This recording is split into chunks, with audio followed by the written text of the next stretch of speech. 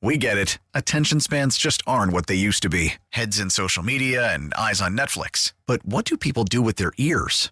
Well, for one, they're listening to audio. Americans spend 4.4 hours with audio every day. Oh, and you want the proof? Well, you just sat through this ad that's now approaching 30 seconds. What could you say to a potential customer in 30 seconds? Let Audacy put together a media plan tailor-made for your unique marketing needs. Advertise with Audacy. Visit ads.audacy.com.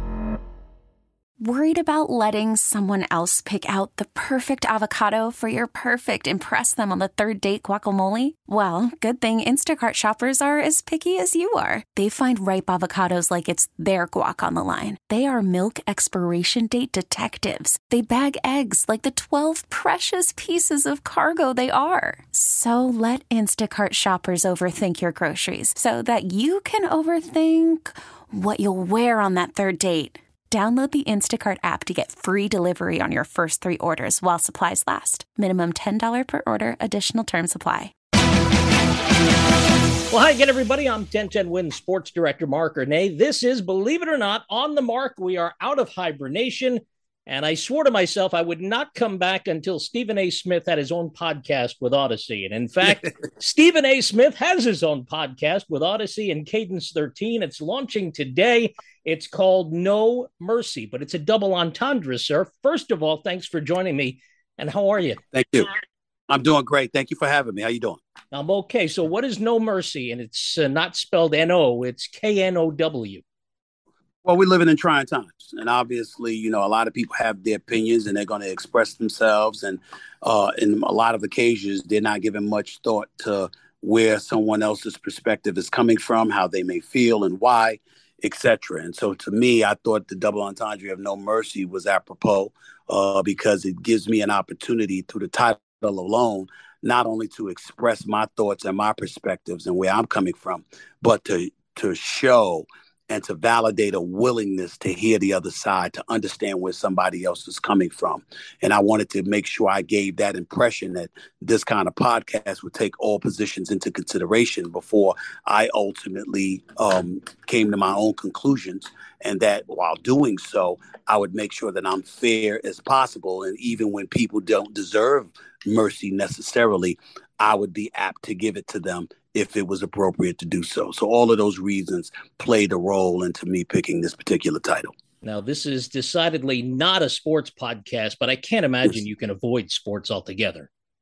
No, I won't. I'm always going to be synonymous with sports. There's no denying that, but this is not an effort to remove myself from the sports world. This is an effort to show that I can expand beyond those parameters and discuss issues that are pertinent and relevant to the everyday person, not just in America, but throughout this world. Remember that in doing First Take on ESPN every weekday morning from 10 a.m. to noon, one of the things that I've been religiously known to do is use that platform, that pulpit, as they say, to venture in the lanes that otherwise extend beyond the world of sports.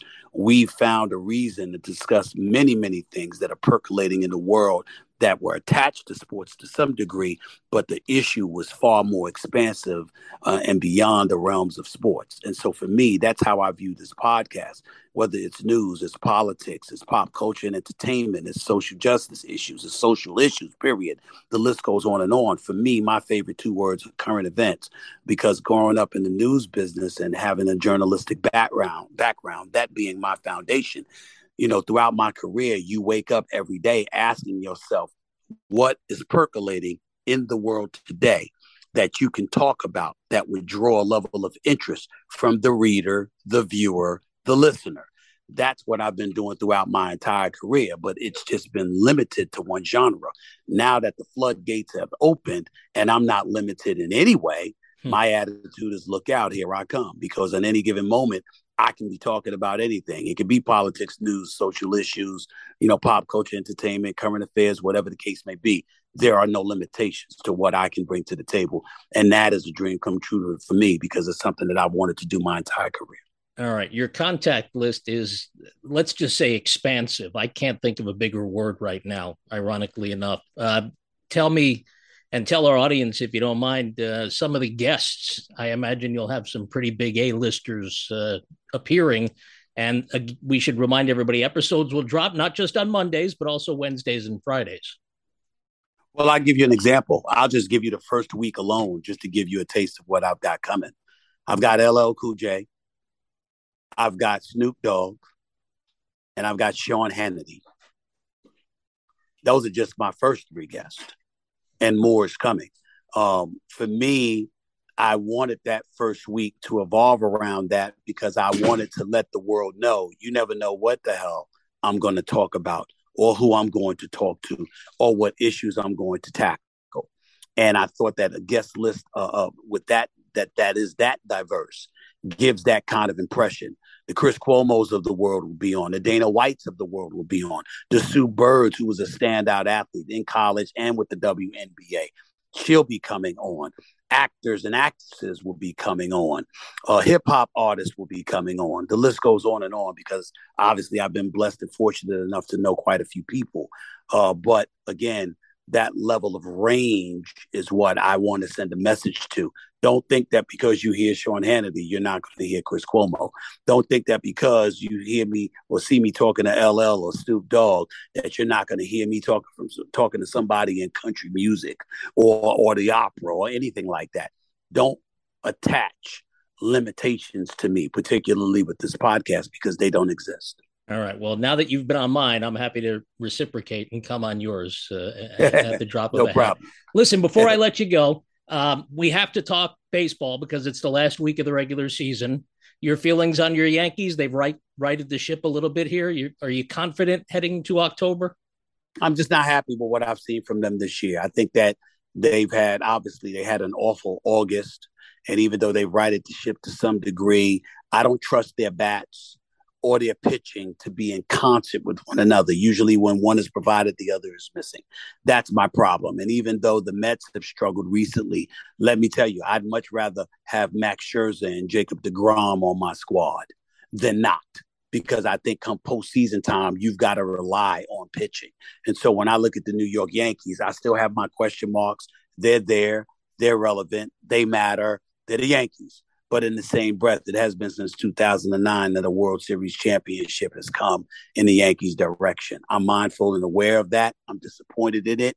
And I think that if they don't get it done this year, there might need to be changes, to be quite honest with you. You've also got blue and orange pumping through your veins in the form of Knicks fandom. Training camp right around the corner for them. How disappointed are you as a fan that they couldn't make the Donovan Mitchell thing happen? I'm very disgusted. The New York Knicks know it because I've told them to their face. I was hopeful, very hopeful that they would get Donovan Mitchell. And listen, it's a tricky situation for me because I'm not that objective about the New York Knicks because I'm a diehard, lifelong New York Knicks fan. I'm not quite Spike Lee, but I'm pretty damn close. What I would tell you is this. People don't realize the dormant state of affairs that exists with the New York Knicks. And it's not just about the talent. Like, did I want them to get Donovan Mitchell? Absolutely. He's a star in this league, good for 25 a game. But I also understand the fact that you don't give away 6 or 7 different draft picks to get him either. I totally get that. And I understand that. And I support Leon Rose's decision in that regard as president of basketball operations. The flip side is, for example, Tom Thibodeau is an exceptional coach. But the New York Knicks don't just need a coach. They need the face of a franchise. When I went off about Leon Rose, I've known Leon Rose for over 20 years. He's a good man and very, very capable at his job. I just happen to believe that if you are an executive running the Knicks franchise, you cannot hide from the media. It's a bad look. And more importantly, it sends the wrong message for others to hide and duck and weave instead of standing up and accepting accountability. And when that trickles down to the players, that could be problematic. So on that front, I don't like that. But that's all. Other than that, I wish Leon Rose nothing but the best. When it comes to a coach, I've always been a proponent of Mark Jackson. Why? Because it's not just a coach you need. You need the face of a franchise. You need somebody, preferably with New York roots, like a Mark Jackson, who starred at Bishop Loughlin High School in Brooklyn, who starred at St. John's University, who was drafted by the New York Knicks and won Rookie of the Year honors, and who was a native New Yorker from Queens, You need somebody that New Yorkers can look at and say, hey, we trust him. We're going to give you the benefit of the doubt because we believe in him. That helps. And the New York Knicks don't have that. And so when I see and witness stuff like that, it leaves me incredibly concerned. But of course, I'm going to still root for them. I never root against them. I love them. I just get very, very disgusted with what I'm seeing from time to time. The Nets do have a face of the franchise, for now anyway. Kevin Durant, Kyrie Irving also in the mix. Ben Simmons could possibly be a third face of the franchise. Is what they're doing in Brooklyn sustainable? It's not sustainable, but it's good enough to win a championship for this upcoming season. And that's what you have to pay attention to. I don't think it's something that's going to happen years down the road for years to come. I don't think they've proven that you can trust them enough to trust that that would happen. Kevin Durant is locked up for the next 4 years under contract. Kyrie Irving will look to get out after this season ends. And Ben Simmons is locked in under contract, and he swears that he's ready, that he's overcome what he's been enduring from a mental health standpoint, and he'll be okay. When you look at the roster that the Brooklyn Nets have available to them and the talents of Ben Simmons, Kyrie Irving, and Kevin Durant, there is no question that the Brooklyn Nets are good enough to win the championship. The question is, are they disciplined enough? Are they focused enough? Are they committed enough? Those are questions we have about them, which leaves us wondering what will happen. But there is no questioning their talent. And if they're all on the basketball court together, what they will do with one another.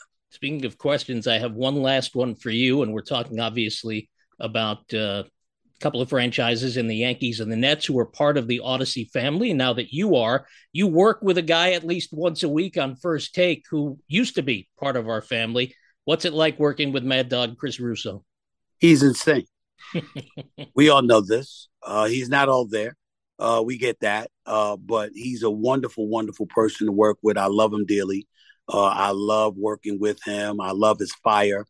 And more importantly, I love the fact that he has a fresh, passionate point of view that usually differs from mine. If all of us think alike, how do we grow? You grow because you hear dissenting opinions that differ from you, that edify you and embolden you to be even better at what you believe and how you feel and why. And that's what Mad Dog Russo brings to the equation for me personally as an on-air partner. I'm proud of all the people that I work with. I think they've all made incredible contributions, but there is no doubt about it that Mad Dog Russo is his own unique personality, a guy that's worthy of being the Hall of Famer. And he has asked me to introduce him to the Radio Hall of Fame in November. And I'm incredibly honored to do so because he's earned it. He's a pioneer in this business, and now he's a friend. So I'm very, very happy for him, and I'm happy to have him as a part of First Take. The podcast from Audacy and Cadence 13 is No Mercy, KNOWMERCY. Stephen A. Smith launching today with episodes dropping Mondays, Wednesdays, and Fridays. Good luck with the project, and welcome to the family.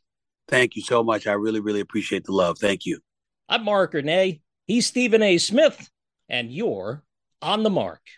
We get it. Attention spans just aren't what they used to be. Heads in social media and eyes on Netflix. But what do people do with their ears?